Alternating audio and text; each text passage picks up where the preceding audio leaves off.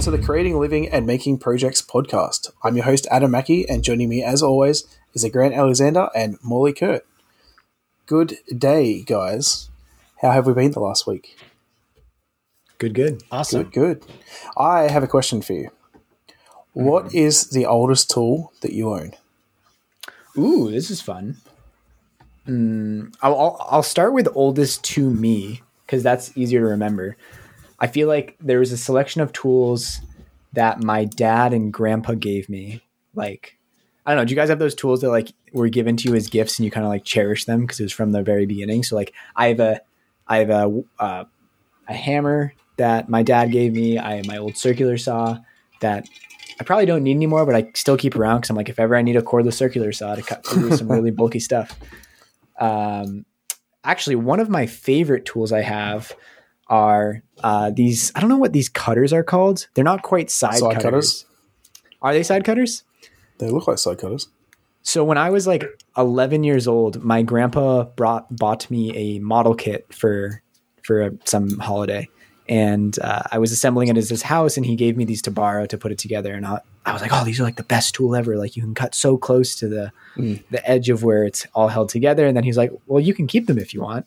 And I was so excited. And nice. Like I think these actually might be the oldest thing I have.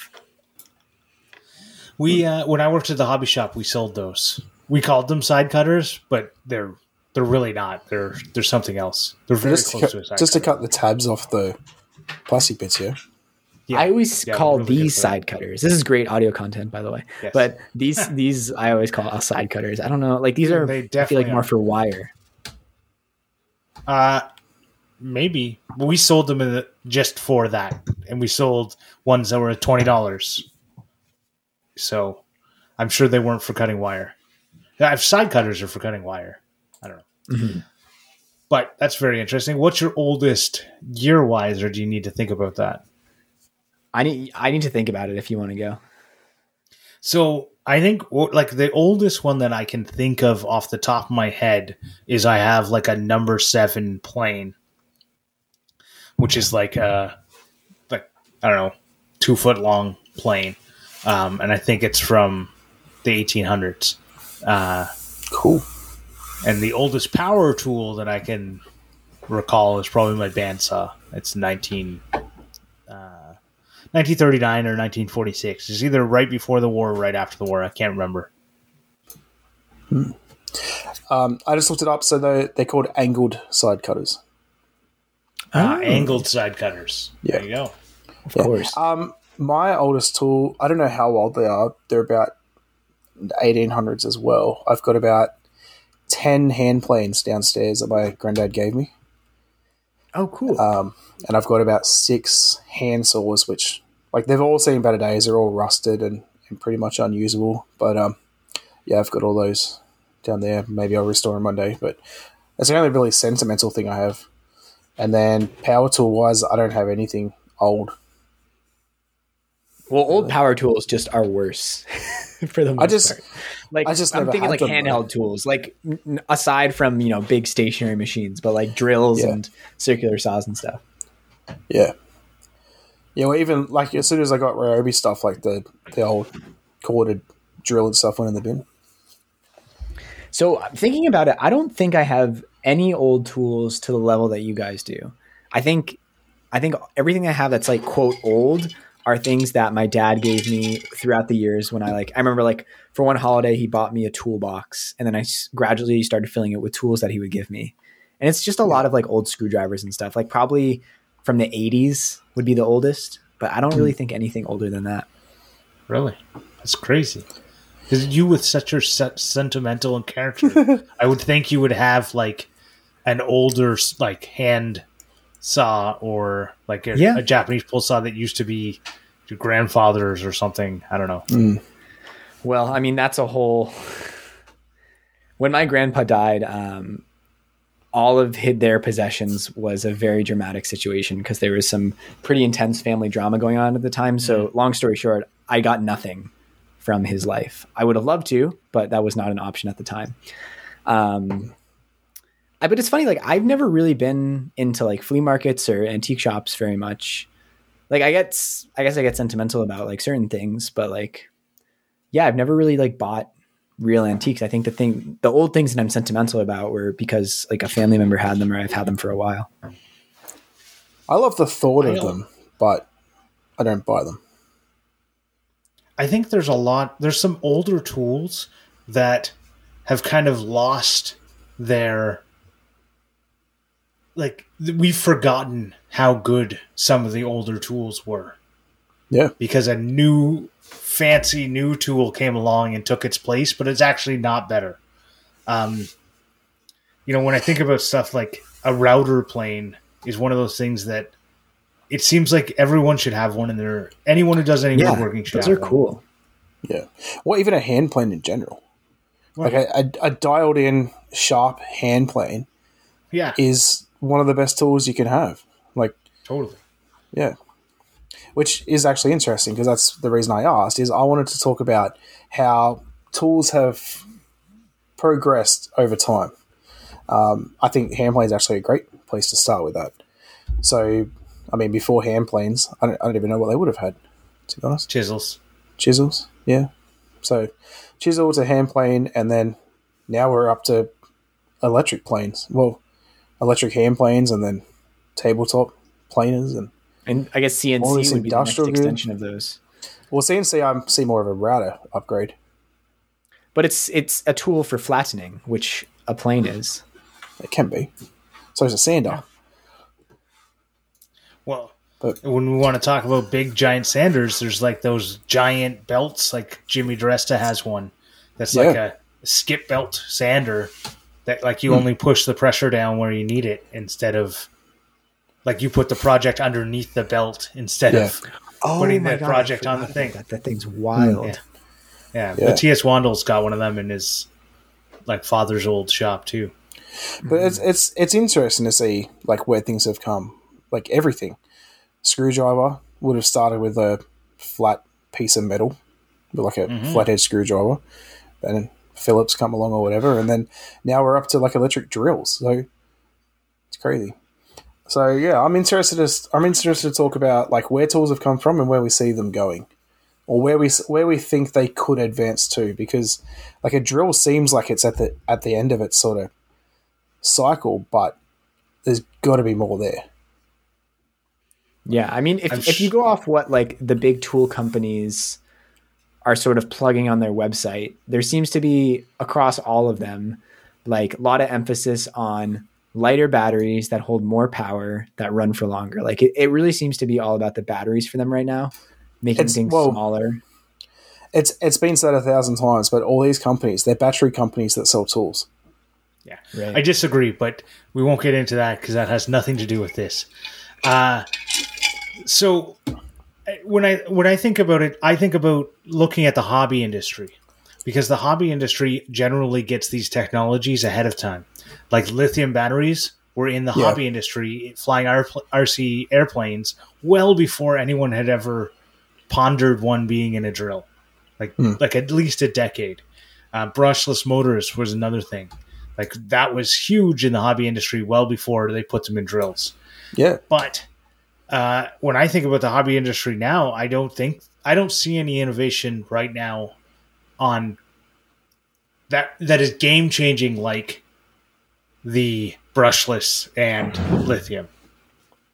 Yeah, other than adding features and stuff. I mean, like my Ryobi drill downstairs, my first one I ever had was just, on off, and then like the hammer switch or whatever it is, and then the 1 to 10. And now it's got all this, my new one's got all this like E-torque or X-torque or whatever it's called, and you drill in a screw and it will match that depth like constantly. It knows where to stop drilling. So Grant, in the hobby industry, correct me if I'm wrong, but one of the ways I see the modern hobby industry is the way that drones and FPV drones have become so big. And a big thing around that is using laser cutters and 3D printers to like design and make your own chassis. So, I mean, and I think like you were saying, them being that industry being a harbinger of like greater innovation. I mean, I think people were that was one of the first thoughts I thought of for a 3D printer, was making a 3D printed drone parts. because I think that as an open source project has been around for a good while. Have you seen the 3D printer that prints boats, like full size boats? No. I don't. Maybe in a video. It's like literally like the size of a warehouse, and it prints boats. Cool. Yeah. To answer about the drone thing is, I always think it's interesting that people talk about drones as if drones and remote controlled helicopters haven't been around for decades. Yeah. It's not what I Like, said. as soon as they just started calling them drones. Right before they called them drones, they were called quadcopters. I was about to say, yeah. Which is definitely a more accurate term, because they're not the ones people buy and use aren't drones, they're quadcopters. I think the term drone comes to having like the camera and stuff, no? That's not how it got adopted, though. I agree. When it comes to an actual drone, it's like the first person view ones with the camera, and you have like a remote that has a camera that you're flying around. That's when you're getting into drone. But they basically any quadcopter they were calling a drone. Right. But people have been flying them and designing them and making, instead of 3D printing stuff, they either made them out of balsa wood and reinforced them with fiberglass, depending on what they needed, or they made them out of carbon fiber. People were doing stuff like that in the past. I think 3D printing just allows you to do it, like break it and fix it without any, like you break it, you press a button on your printer because you've already designed that part. Because the parts were always the problem. Because people would, you're going to have a smash landing. You're going to crash it to bits. And then you're going to come into the hobby store, and we have the parts on this, we used to, back when hobby stores existed, before the online world took it over. You'd have all the parts on the wall, and people would come in, go, oh, I broke an arm. Oh, here it is, right? But once you get into the 3D printed world, it was all about, I can fix my own one. So it's even not designing it as much. Yeah. No, there's designers, of course. The design part is a huge barrier. I think one of the ways you can look at like where's the future going is like what are kids now doing? And talking to the kids in my woodworking class who are mostly around 12 years old, a lot of them are getting 3D printers. A lot of them have like gotten them recently for gifts. And I'm like, oh, like, what have you printed? He's like, I printed this, I printed this, I printed this, I printed this. Do you think I can use a silicone filament to make wheels? Like, they have all these ideas and the ability to make these things. Whereas like when I was their age, I probably would be like cobbling it together with hot glue and pencils and chopsticks and other things. But the design part is, even for adults, I think the biggest barrier. Like, I'm amazed. Like I post like the caliper holders on the functional printing subreddit, which is a place where you would think like people probably know how to design things to be 3D printed. But for the most part, taking it by the comments, a lot of people have no idea how to do any 3D modeling. And it's still like, I mean, it seems like it's the minimum barrier to entry to actually like do any original creative stuff, to be able to 3D model stuff. So with a 3D printer. When we thought about this topic, the only thing that came to my mind was, in the future, I want to be able to close my eyes, imagine the model, and have it designed. Your brain. Right, right into, that is the future, is that the only thing is right now, like there's obviously, I can think up a million different things, but I'm not good at Fusion. I'm not good at SketchUp. I can't turn it into a 3D model very quickly. So I end up with the amount of time I have, I don't spend it doing that. Right. But if I could just think it up and then go, okay, I want it to fit around my calipers, and I like, even if I only had to feed it a couple measurements, but it did the rest of them without a mouse and keyboard. I mean, if 3D printers aren't just a trend, if they keep becoming more and more ingrained in our lives, I 100% see that becoming a reality. You on your iPhone now, probably on Android phones as well, I'm not sure because I don't have one, they have like the measurement app. It's like an augmented reality app where you can tap two. Still don't trust. in a video, and it's accurate to within like a 16th of an inch if you're in good lighting and pretty close. And that technology is only going to keep getting better. 3D scanners already exist. So with a better user interface and like work put in to make 3D modeling more approachable, I'm sure that will happen. Yeah, I definitely see that coming first. Like 3D printers have gotten so popular now. I can see 3D scanning becoming a big thing next. Yeah, I mean 3D scanning, like you can buy a 3D scanner, you can 3D scan something, it will be the right size. It's just that it's messy. Like you get this mesh body that might have a lot of artifacts. If you want to 3D print it, like you'll probably have to get rid of some stuff. If you want to modify it, then you have to, like, unless you want to print exactly what you scan, you still need some CAD knowledge to actually do anything with it. Yeah, but I don't think you will. Right. In the future, you won't. In the future, it'll be like, take a picture, boom. Actually, you know what? In the future, it won't even be 3D printing. Right? I don't think 3D printing is the future, like the way that it currently is. Like I think in the future, it pooping out the PLA or whatever isn't going to be the future, and the resin isn't going to be the future. It's going to be something different, some different way of actually, like Star Trek, materializing the object, so that you can have multiple. Like you can have plastic and metal and wood being materialized into the object. Okay, let's try and keep it in our timeline. It's funny though, even in like Westworld, which is like a futuristic, like way off in the future, they still are showing essentially our current version of 3D printing to produce like the horses and everything in the title sequence. Yeah. Right. That's because some people don't have an imagination. Well, I mean, Star Trek existed before Westworld, so they definitely had the source material. I know. I feel like it just feels more realistic, though. Like using things that we have now. Like Westworld's meant to give this impression of like it's something that could happen now. I feel. Oh, gotcha. But I don't know. Yeah, I don't know. I can definitely see 3D scanning becoming a big thing for 3D printing. But I have never looked into it. I assumed that 3D scanners would be expensive. No. Well, with the newest iPhone, you can 3D scan and you can use it and 3D print from it. Really? And I'm sure there's ones on the cheaper end. Like I think the same thing is happening with them as which is happening to 3D printers, that they're just getting cheaper and. That's exactly where I was going with that. Is that like that? I feel like that's going to be the next sort of upgrade from a 3D printer. You can 3D scan with an Xbox Kinect, and you have been able to for years now, and those are not very expensive. Yeah, but that takes like time and knowledge to make that work. I mean, like a physical thing that you go buy out of the box solution. Yeah. So, or even a 3D printer that you set the thing on the printer and it'll scan it, and then take the thing off and it'll print it. I don't know. Yeah. So they've definitely have 3D scanners that are way better, that are really expensive, that people use for like the appropriate reasons.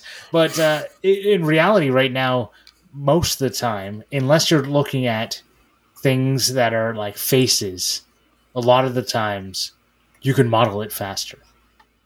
Right? Oh, it's the same with anything. I can make a lot of things faster than my CNC could. Right, but what I'm saying with the 3D scan versus doing it yourself, you're taking all that time to do something that you could have done on the model. Precisely. It's all the workload. And that's the whole thing with the CNC 3D printer is you can do something else while that's doing it. Okay. I'll try and finish my sentence and then we can... Sorry. Stop interrupting. So with the 3D scan, you're right now not able to get something perfectly out there. You still need the CAD knowledge. So yeah, you're going to need, in the future, it's going to be, like you said, pop it in there, it pops out. But I actually think when we talk about technology, and I think 3D printers aren't even on the biggest thing. It's literally going to be batteries. And it's not going to be batteries. It's going to be what I think is drawing power directly from stuff around you. You don't need a battery. It just draws power from the air. Nikola Tesla style. before that, I reckon we'll have like wireless charging stuff. So like you put your drill down while you're not using it as wireless charging. Yeah. I don't know why that's not technology yet, actually, because that sounds genius. Yeah, $1 million idea. I wonder if any tool companies have that, like wireless charging for 20 volt. It's got to be a thing, right? Like, or it seems that's got to be the next thing for batteries. Like, Yeah, that'd be amazing that you just put your drill down on your workbench and it starts charging. That must be in the works. The wireless charging stuff is really expensive right now because of regulations. Mm. So to get something, that's why you'll see a lot of this. Like Ethan and Vincent on Because We Make, we're talking about a coffee mug they have that could the one be that keeps it wireless hot? charging.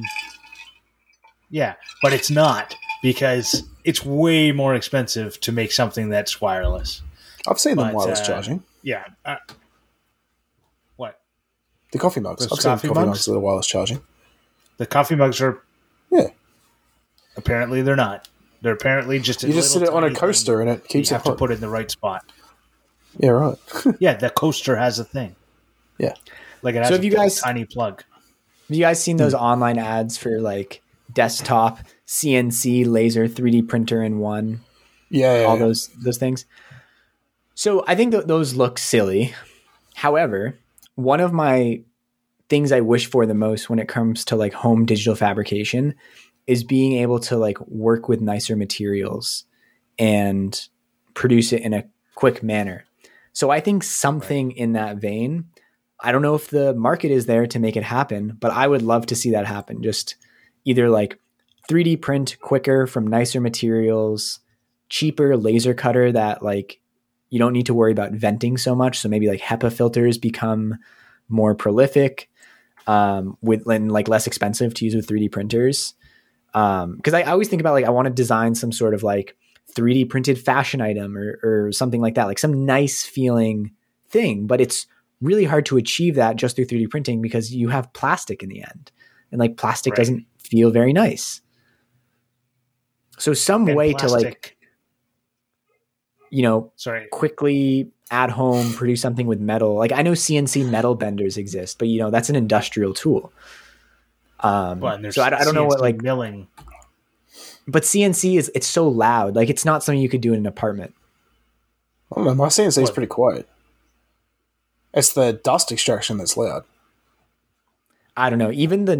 I don't know what I haven't heard your CNC in person, but like we have a Nomad, the Shapeoko desktop CNC at work, and I could not run that in my apartment. Like you would hear it through the whole house. Yeah, maybe not in an apartment, but if I close the door to my garage, I can't hear it inside the house, and it's right on the wall that's inside the interior wall of the house. But in saying that, what motor are you running on it? Is it a like a router, or is it like can you turn down the speed? It's a good question. I'm not sure. I mean, it was just cutting HDPE, so it wasn't maxing out by any means. Yeah, because if I set mine to like the top speed, it's really loud. But it usually sits on 2 out of 6 for the work that I do, and I can't hear it. Right. The other thing is you could get a quieter motor. Yeah. They don't do it because they don't need to. You could also put it in an enclosure. Right. Like they definitely can make it quieter because there are quieter tools out there. But why would they when they know it's going into a workshop? Yeah. Right. Yeah. Yeah. And there's definitely ways you can make it work in an apartment. True. And like, if you trust those ads, the technology exists. You can buy for $1,000 some desktop fab, fully enclosed little CNC with like a 3-inch by 3-inch cutting area. I like the idea of an all-in-one. So the CNC that I have, you can buy a laser attachment for it, but the laser attachment's not powerful enough to cut, only engrave. Mm-hmm. CNC in itself is like when you say CNC, like a Cricut is a CNC. Router CNC, sorry. Yeah. Well, that's what I mean. So you could have a laser. A laser is a CNC. Yeah. Right? Like you can have them. CNC just... Everyone says it means a router, but I just think it's funny. Let's talk more about Grant. the future. No, because he's like, oh, I could get a laser for it. Well, you could definitely mount any laser you want to it, right? Yeah. Like, Yeah, CNC just means computerized numeric control or something. All right. I mean, but just to finish that topic, you feasibly could mount a laser onto any CNC gantry, but there's a lot of like aspects of a CNC or of a laser enclosure that makes it work a lot better. Like be able to move the bed up and down to set the focus and fume extraction, the UV blocking. I was going to say fume extraction is probably the biggest thing. Yeah, I don't think you would actually want to mount a laser on like a run-of-the-mill CNC. Well, yeah. Moving the bed up and down, you can move the router up. Or that's the thing with the CNC. Yeah, that's how it works on my CNC. Yeah, is you just move the Z-axis up and down. But anyways, in the future, in the year 2000, for Conan listeners from the 90s. Anyways, where is this going? That joke fell flat because you guys are both too young. In the future, do you think hand tools will still play a part? Yes, I do. In saying that, there's things that hand tools need to be used for. Like if you're going to put a screw into drywall and use a drill. So is your question? So your question, if I understand it correctly, is really in the future, is everything going to be prefabricated, probably digitally, and then you just assemble it in the field without the need for assembly tools? Maybe. Or you're going to have a CNC /laser /3D printer that's large enough to produce full-on stuff. Right? Or are we going to get to the point where you have a robot that does everything for you? I can definitely see a point in the future where everything's just 3D printed, whether that be with different materials. Like, no, but I mean, once you have the technology to print like wood, well, you already have wood fiber PLA and stuff. But once you get to that, I feel like a lot of stuff will definitely be CNC'd in a way, be that laser or whatever. There's people out there that are 3D printing houses. Right. I mean, it's all about scaling and like, is there a market push for it? Like, we have a lot of wood, we have a lot of concrete. I mean, I don't want to be like the naysayer for futurism, but like, I don't really see those things being replaced, maybe ever. I mean, there's so much amazing manufacturing technology currently that I don't exist. Like, do you ever just pick up like a factory made product and look at it and be like, how did they make this like in a factory setting? Like even just like some like plastic things that like maybe aren't injected molded, but I mean, the process is currently for mass producing items is pretty insane. I'm more thinking of how do they do it so cheap. I understand like labor. Bulk, yeah, and I understand bulk buying and all that sort of stuff. But like, there's that many things I've gone to make and gone, I can buy it cheaper than I can buy the materials. Yeah, well, underpaid labor. I throw this back to you though, Grant. People are still using tools from 1700s right, that have interest for that. So I feel like people will definitely be using tools from today, 200, 300 years from now. Oh, that's actually a better question. My question was just to try and strum up some discourse. But do you think the tools of today, meaning the 3D printers of today, the CNCs of today, the lasers of today, will be useful? Or will they be like the drill of 50 years ago? The hand drill that you guys all... Where it's just worse. I feel like it's just so much worse. I feel like the latter. Yeah. But specifically because of my point that I was making last episode or a few episodes ago, of things aren't made to last these days. Like you buy a $400 3D printer, it's not made to last 100 years. It's made to last a few years, and then you go buy another one. Right. Maybe if you buy a $20,000 3D printer, maybe. Right. So when we start comparing those, it's really hard to compare because there's been a race to the bottom of quality. Right, and that's So you can get stuff so cheap because there's someone willing to make a cheaper, shittier version. Yes. Yeah. For sure. I mean, I don't know if I think another reason that things are seemingly produced at lesser quality now is because we know more about what parts require quality and where quality can be skimped on. So if you trust the engineers for certain products, like just because a bridge now is built less bulky than a bridge 200 years ago, it's not because they're skimping out on materials. Well, they are, but they're skimping out on materials because they know the bridge will be equally as safe. I mean, when they used to build Gothic cathedrals, they would build it as high as they can. And if it fell down, they'd be like, well, I guess we did something wrong. And then they would try to build a new one. And it was just trial and error and overbuilding. Well, even to take it to the bridges, like bridges used to be made out of wood. Now they make them out of metal, so they don't have to use as much material. Yeah. So, I mean, I look at my 3D printer and I think about like, yes, there are plastic components to it, but the wear parts are all metal. So, you know, like some things can be plastic and it's going to be okay. So plastic lasts a really long time.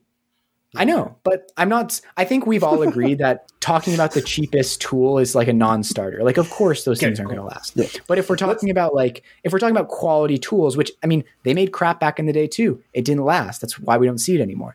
So if you look at a 100-year-old printing press, right, it's all made of metal. So it's going to rust, but it's going to last. If you look at my 3D printer, the plastic parts that aren't wear parts are probably going to last as well because plastic takes 1 million years to biodegrade. No, it doesn't biodegrade. It photodegrades. It never biodegrades. Ever. That's the problem with plastic. There you go. If you keep it in a shady area. Yeah. But metal breaks down as well. I mean, eventually a printing press will be a pile of rust. Yes. Oh, I thought you said, yeah, okay. I heard 3D printer will be a pile of rust, and I'm like, but it's plastic. Actually, let's go down that rabbit hole a little bit. Do you see any advances in material? Because I feel like, we have wood, plastic, metal are like the main ones. What else could there be? Like, can they combine stuff? Plastic didn't exist 100 years ago. Exactly, my point.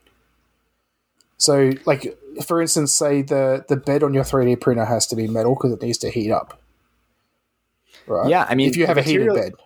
If we just talk about the bed of my 3D printer, like the material science there is amazing. Like I have two steel sheets for it, one of which is coated in PEI, which basically like allows the 3D print to adhere when it's hot, but when it cools, you can just flex it and it snaps off and it lasts for a really long time. And the other one is textured, and basically the texture of the plate holds the print in place. And just the material science of those alone is amazing. Saying that, do you think there could be a plastic eventually that could do that same job? Has like a higher heat tolerance that could do the same job. Why a plastic? Why not? I'm just saying, new material that doesn't exactly my point though. Something that's cheaper and more easier for them to manufacture than metal. Well, I mean, steel is infinitely recyclable, so I don't think there's a real downside to using it from steel. It has a plastic coating on it, so that's fine. When you talk about like advances in materials, one of the first thing that comes to mind for me is like rare earth metals, like which we are approaching a crisis point in. Like to manufacture electronics and batteries, like you need cobalt, you need all these you need these metals that are difficult to mine and increasingly in hard quantities across the world. So I think the first thing that's going to happen is like batteries and electronics are going to become much more expensive, or humans will destroy the environment trying to mine for them at the bottom of the ocean, or battery recycling and electronic recycling will accelerate, and like you'll have to do it because there'll be no other way to produce all the electronics that people want. So I think that's going to be like the pressing issue over plastics. You go with what Grant is suggesting, which is stuff powered via, like a transformer, wireless charging are both powered in the air, right? Like it doesn't have to be touching. That's the whole point. I don't know how I feel about living in a world where electricity can charge things just floating in the air. What is that going to do to my body? Well, you live in a world where you carry your cell phone in your pocket and you're surrounded by electromagnetic radiation all the time. Yeah, but for it to charge my phone, it would have to be a lot stronger of currents running through the air. Or I don't know. I'm not an electrical engineer. I don't know about you, but I don't want to live in a microwave. It's probably not the same as that. In fact, I know it's not, because microwaves, they're very, very short waves. They can only travel very short distance, and they wouldn't be able to get to you from all around you. Yeah. Right. So that's where I think, instead of thinking about different ways to make the same thing again, like there's been dozens and dozens of different types of batteries over time, and rechargeable batteries. Like when I started in the hobby industry, NiCads were the thing, and then nickel metal hydrates came about because they didn't get a memory and they still got a memory. And then lithium polymer came about. Now it's lithium ion, right? So all these different battery technologies in my lifetime have come around. But when I think about that, I go, and one day it's going to be not batteries, because in one day batteries didn't exist, and it was a wire, and that was the only way, right? Yeah. And now we've got batteries, and I really think there's going to be something that takes it away from there. I agree. Right? Yeah. Yeah, I mean, it's in all likelihood what's going to happen. I mean, we keep discovering new things. Like hydrogen cars are not using batteries. Yeah. Right. It's just the arithmetic of producing the energy for them doesn't really work out in a you start off I'm just saying there are examples of things using electric motors that don't use batteries. Yeah. Imagine a laptop that doesn't use a battery. Doesn't need to be plugged in. Yeah. But what do you think would be, it's going to be a hard question, but what do you think would be the next big tool that's not yet invented? Like, because, I think we never had 3D printers 100 years ago. We didn't have CNCs. We didn't have, what's the other one? Laser cutters. Can we open this conversation to include film and photos? Sure. Because I think there's a lot of really fast innovation that's happening there, and it might open the floodgates a little bit. Also, we can also say that you can use material that's already available. So I don't know if you guys saw Jimmy DiResta's story today, but he was using that like Insta360 camera. Mm-hmm. So I think you have it on a stick or something, but you can't actually I don't know how it works, but you can't see where it's mounted, but you can see all around it. So it's almost like it's floating in midair. And I just think about small cameras that allow you to film things where like you weren't really able to easily do it before. So I don't know if you've ever been in a newer, I've only ever seen it in a BMW, but I'm sure it's across lots of different platforms. But when they go into like reverse mode, the camera pops up and shows a 360 of the car. Yeah. So many heaps of cars do that. And I think Teslas do it too. Like how, I don't understand how. I don't understand how either, but it's the same sort of technology that Morley was just talking about. It's literally like a drone is flying over the car. Yeah. It's so weird. That's what gets me. Not that you have like all these cameras that show the different angles. It's like literally an overhead shot of the car. That's where I get confused. So I never understood whether or not it's actually taking the pictures or if it knows from the computer. Yeah. Like if you were to paint your car, would it still show up as like having the old color roof? Or does it actually see the roof? No, it is a live feed though. I understand. It's a live feed around the car? Yeah. Oh, the roof. Right. Right. The roof. The roof. The roof is on fire. That's a good point, actually. So, I don't know how that works, but I'm sure someone much smarter than me knows. But, yeah. I think cameras have gotten even smaller and smaller. Like, I have a camera that I've used to, like, go into a piston, like, in the spark plug hole. And that camera is, like, 15 years old. So I'm sure they have like I guess surgeons use tiny cameras to go in veins. Yeah. Like Yeah. Well, they have cameras in tablets now, don't they? You just like swallow a tablet. There's a camera in there. yeah, I think. I Yeah. think so. But you, even to go on the photography or like camera route, iPhones and most Samsung have better cameras than iPhone, but iPhones and Samsungs these days, like they're just as good as a DSLR. They just don't have like the same like the lens capabilities and all sort of stuff, but like the quality of the pictures are just as good as a standard DSLR. Totally. So I want to go a completely different thing, and I want to say the next big technology I think is going to happen is constructing things in space. Because Elon. you won't have to deal with gravity, and that'll make things Oh. different things like possible. So are you picturing like we launch supplies and people into space, they get built in space and then brought back down to Earth to use? Maybe. Or Wasn't trying to get built in space to be used in space. I don't know. Imagine trying to make a table and it just floats there, so you can float all underneath it and stuff.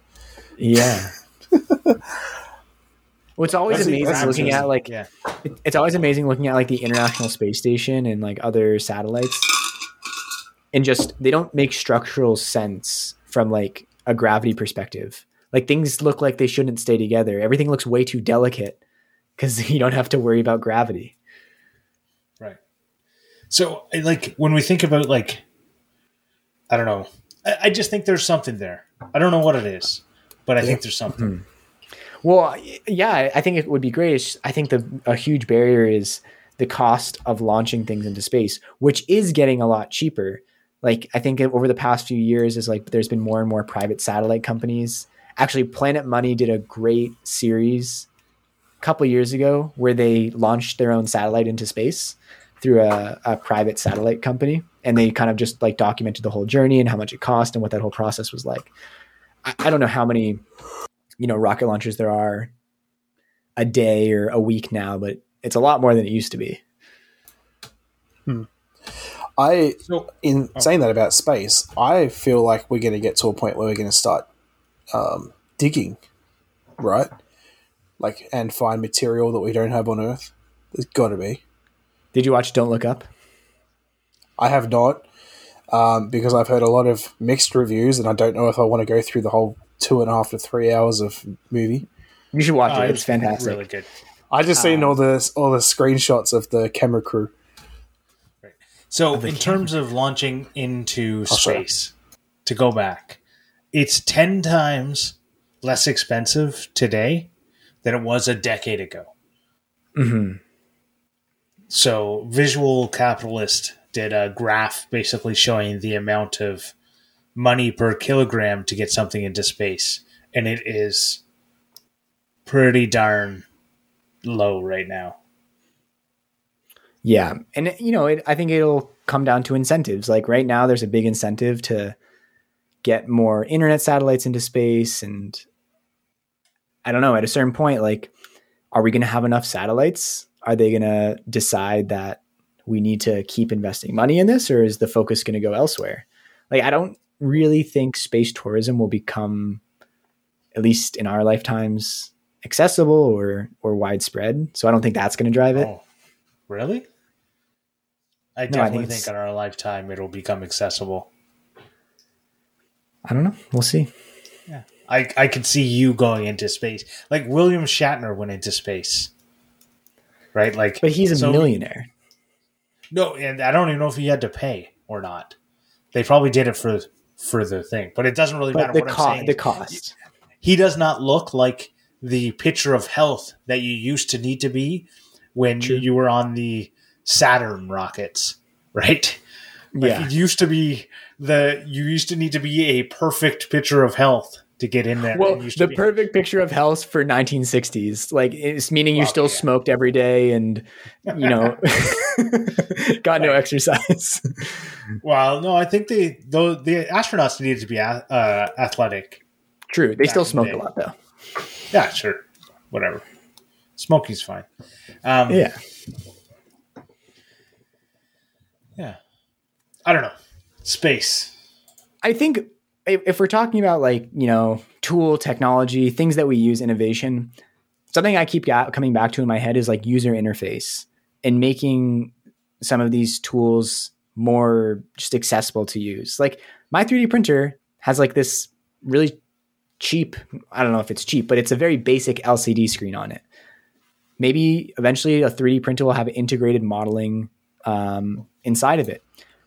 But the other kind of side of the coin, which is really interesting, is that kids now, at least in Canada, are learning 3D modeling and computer coding in school. Like, whereas when I was in high school, like maybe those were electives.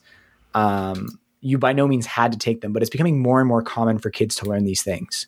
So if they're learning 3D modeling at a younger age, there might not actually be a push to make 3D modeling more intuitive, because you're going to have this whole generation that just learned how to do it in school. The same way coding, there's block coding, there's teaching tools and things for kids. But as a whole, coding is still a relatively high barrier to entry. It's not like everyone can easily code a website or an application. Right. Yeah. Even with the coding that's available today, that is so much easier to code in than the coding that was available. Bring back MySpace. Ago. And MySpace was our code learning. How do you mean? Did you never have? Are you too young for MySpace? No, I know MySpace, but just talk me through how you learned coding through MySpace. So with MySpace, everything had to be done through HTML. You had to, like, if you wanted to add a song to your homepage so it played when someone came on, you had to put the code in yourself for it to do that. Stuff like that. Yeah, which is cool. And HTML is a good language, but you're not programming web applications in HTML. So I think kind of what I'm more referring to is like, if it becomes integrated into the education system, it probably won't move very fast into becoming widespread, design amazing things in CAD with your brain for everyone. Well, and I'll agree with you, even though I don't want this to happen, because I look at my keyboard and I look at it and go, they developed a keyboard when it was a typewriter, and they've kept the same thing forever and have not tried to innovate it. And even when they have, like, text to speech is only now becoming slightly usable. And if you get messages from Adam, it's not. Is that why you're doing typos? Because you're using text to speech? No, it's because I have fat fingers. Oh. And I don't check it before I type and click send in like one thing. I don't check it. Very so when I think of you. about the keyboard, I think about it and go, they could innovate this, and they don't, because it's so widely done. And I think that might happen with the user interfaces that you're talking about, because a keyboard's a user interface. I feel like with a keyboard, it's like if you were to change a keyboard, it would screw up a lot of people. Right. Like, especially people that, like, I know I can type pretty fast. Or like on a laptop, I can type pretty fast. If you changed around my keyboard, I would have a lot of trouble trying to type. Right. It's funny. One of the things I was looking at before we had this episode was like, what are some of the projects on Kickstarter right now that are getting a lot of traction? And one of them is like an ergonomic keyboard. I don't think it'll get widespread usage, but it's just funny that that's like, it is one of the. What do you mean by ergonomic? Projects. So ergonomic keyboards are already a thing. It's another ergonomic keyboard. It's split into two parts. It's kind of shaped around your hand. Yeah, that's already a thing. No, it's like you need to go look at it to see why you might be. We'll put a link in the thing. Yes, don't just go. It's already a thing. You haven't even seen it. God damn it. Conversation over. You need to yes and a little bit more. Okay. So with the keyboards, there has actually been better designed keyboards. Yeah. That like a Dvorak. Yeah. But it's kind of like when you look at like Sony VHS versus Beta. Beta was better in every way, but it didn't take off. Now, it's obviously old technology, so it doesn't matter, but... So here's a tech in the future question for you guys. Do you think cars are going to continue to get more and more integrated computers and electronics? Or do you think they'll ever kind of... taper off and go back. I hope they taper off and go back because the only thing I'll say is they've gotten so integrated. If it becomes a self-driving car, I don't understand why you would even need it. I think it should be nothing, right? And you should, if it's a self-driving car, bring your own goddamn laptop. Like my car shouldn't have a laptop available to me, right? Like I should bring my own thing. The same way I go on the train and I bring my own, like, if I want to use my laptop or my phone, I have it. I don't like I drove in my brother's car. We were playing a game while we were driving along the road on his car, and I'm like, this is ridiculous. Yeah, it's like in self-drive mode. When you guys go on planes, do you use the like in-flight entertainment on the back of the seat, or do you use your own device? My own device. I mean, I'll use the in-flight entertainment because they just have more movies than I have. When we went to Fiji, I used the in-flight entertainment. When I went to Queensland, which is a 1 hour flight, I just watched my phone. Actually, no, going to Fiji, I mixed between them both. Right. The only thing I use it for is as soon as I get down, I switch it to the like plane over top of the map. Me too. And then I just leave it at that, and then I won't like. Even now with like the way better, like I remember when it was like you had to watch whatever was on, but I just hate. I'm watching a movie and then the captain comes on and tells we're going to hit some turbulence, and your movie pauses, and you're like, right. I didn't want it to pause. Wow. I was so immersed in Dunkirk, and then you just come on and do that. We'll move on in a second. I just want to say, I think with technology, we're going to go away from blades. Like a saw blade at all. Yeah, like I know Jimmy DeRessa's looked into it, like putting a laser into a bandsaw, or even made a laser bandsaw. But I feel like we're going to go away from that sort of stuff and having like maybe lasers or something, but a way to cut things without a spinning blade. You know what would be fantastic is an at-home EDM machine. So EDM manufacturing, electric discharge manufacturing. It's kind of like a hot wire foam cutter, but it can like cut through metal. And cool. That would be a very cool way to make some like really nice stuff at home. Yeah. Getting rid of those moving parts, I think would be great. Interesting. Yeah. Solid state making. That's the name of this episode. Speaking of moving parts, things that have a lot of moving parts are our Patreons, and I want to thank our Patreon supporters. Our F-Clamp level supporters, Brent Jarvis from Clean Cut Woodworking and Vincent Ferrari from Because We Make. Anyone who supports us on Patreon gets access to the pre-show and after-show. We had an interesting pre-show today. And also gets a keychain made by our one and only Morley Kurt. Yeah. And you can support us at patreon.com/clamp. And let's move on to Clampmendations. Clampmendations! Right, my Clampmendation this week is going to be a YouTuber called Mimeo. My mate and I just really got into a video game called Rust, which is like a survival game, and he makes really good videos on Rust. Is Rust the one that you're like start on an island? Yeah, you start off naked, and you have a rock and a torch. And so when the beta came out, I almost it's so good. Yeah, it looked really, really good. But then I also went, I have other things I want to do, and I don't sit on like I don't have the time available that I know I will put into this. Well, the problem is it's a massive PvP game, so like you have to be on a lot, like not a lot. Like I go on every day at work for like an hour before I start my shift, and just to make sure that like everything's okay, because people will raid your base and you will lose all your shit. Yeah. So and this is why I'm so glad I didn't do it. Yeah. I remember hearing about that in high school, and I was like, oh, that sounds like the coolest game ever. That's like everything I wanted out of a game. But my computer was not powerful enough to run it, so I never actually ended up playing it. Well, so one of the things that they do is that every server is different. There's like multiple servers across the world and whatever.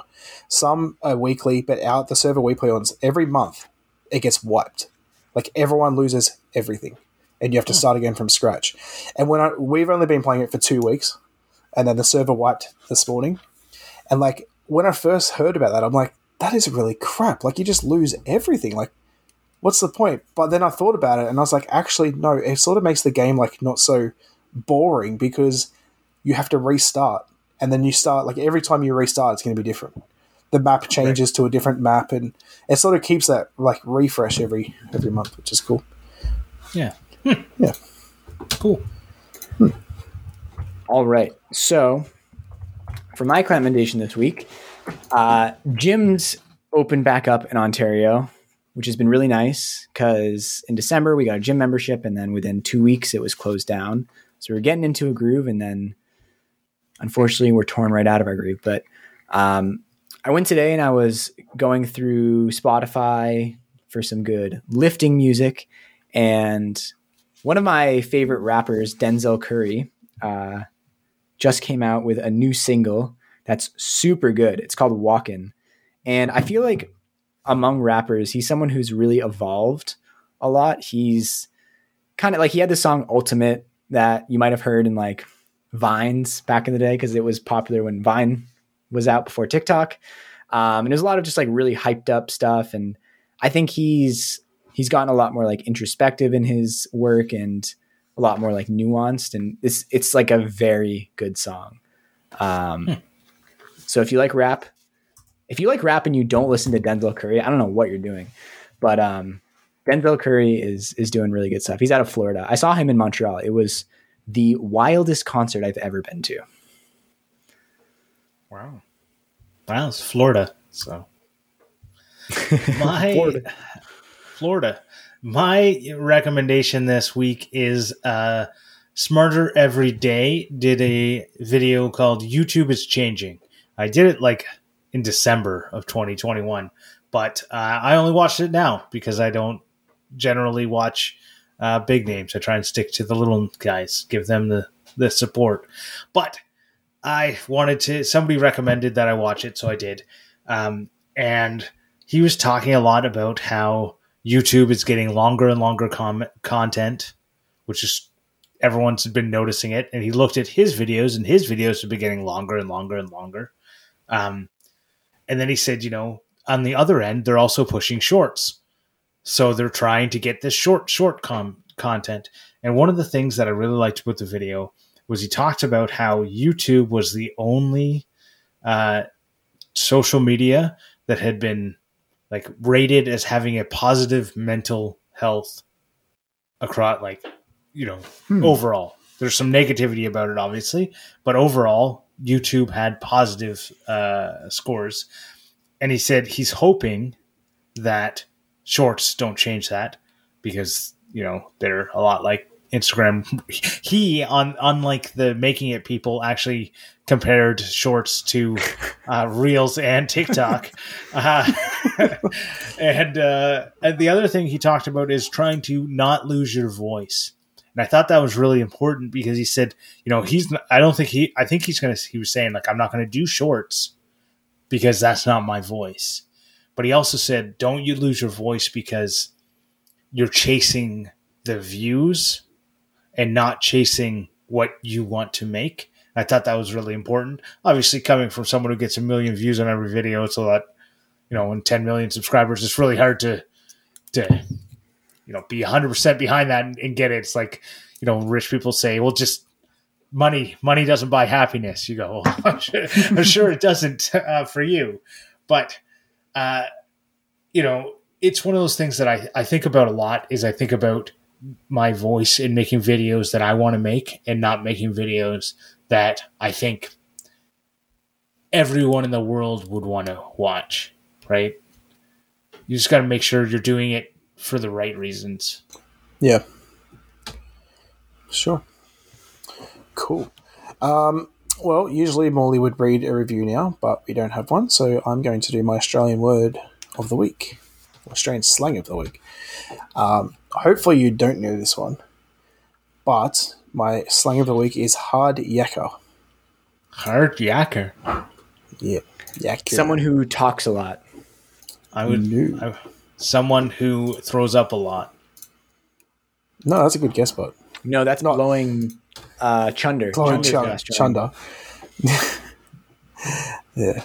Yakka is YAKKA, and it's actually a brand of clothing here for tradies. Hard Yakka is someone who It's not someone. like Is it like a really like manly man? oh, it's not someone. No, I don't know what it is. Then go. it's literally just hard work. Oh, Okay, I was in the ballpark. Yeah. okay. All right. I want to thank TF Turning for our theme music, including the new theme music. We also, I don't know if anyone knows this, but in our show notes, we have links to TF Turning every week to thank him for our music. So you should go give him a follow. And you can find us on Facebook, Instagram, Twitter, and YouTube. Just search Clampcast. Maybe on YouTube you have to search Clampcast, Adam, Grant, and Morley for it to show up. And we're almost at 100 subscribers. We're at like 72 or 73. So another 20 odd and we can get our custom URL. Phew. So be sure to subscribe to us on there. And Then we're going to we'll sell see you out next week. 100. We're going to start doing crazy stuff. Yeah. 100 subscribers on YouTube and I will show a nipple. Bye. Bye. Bye.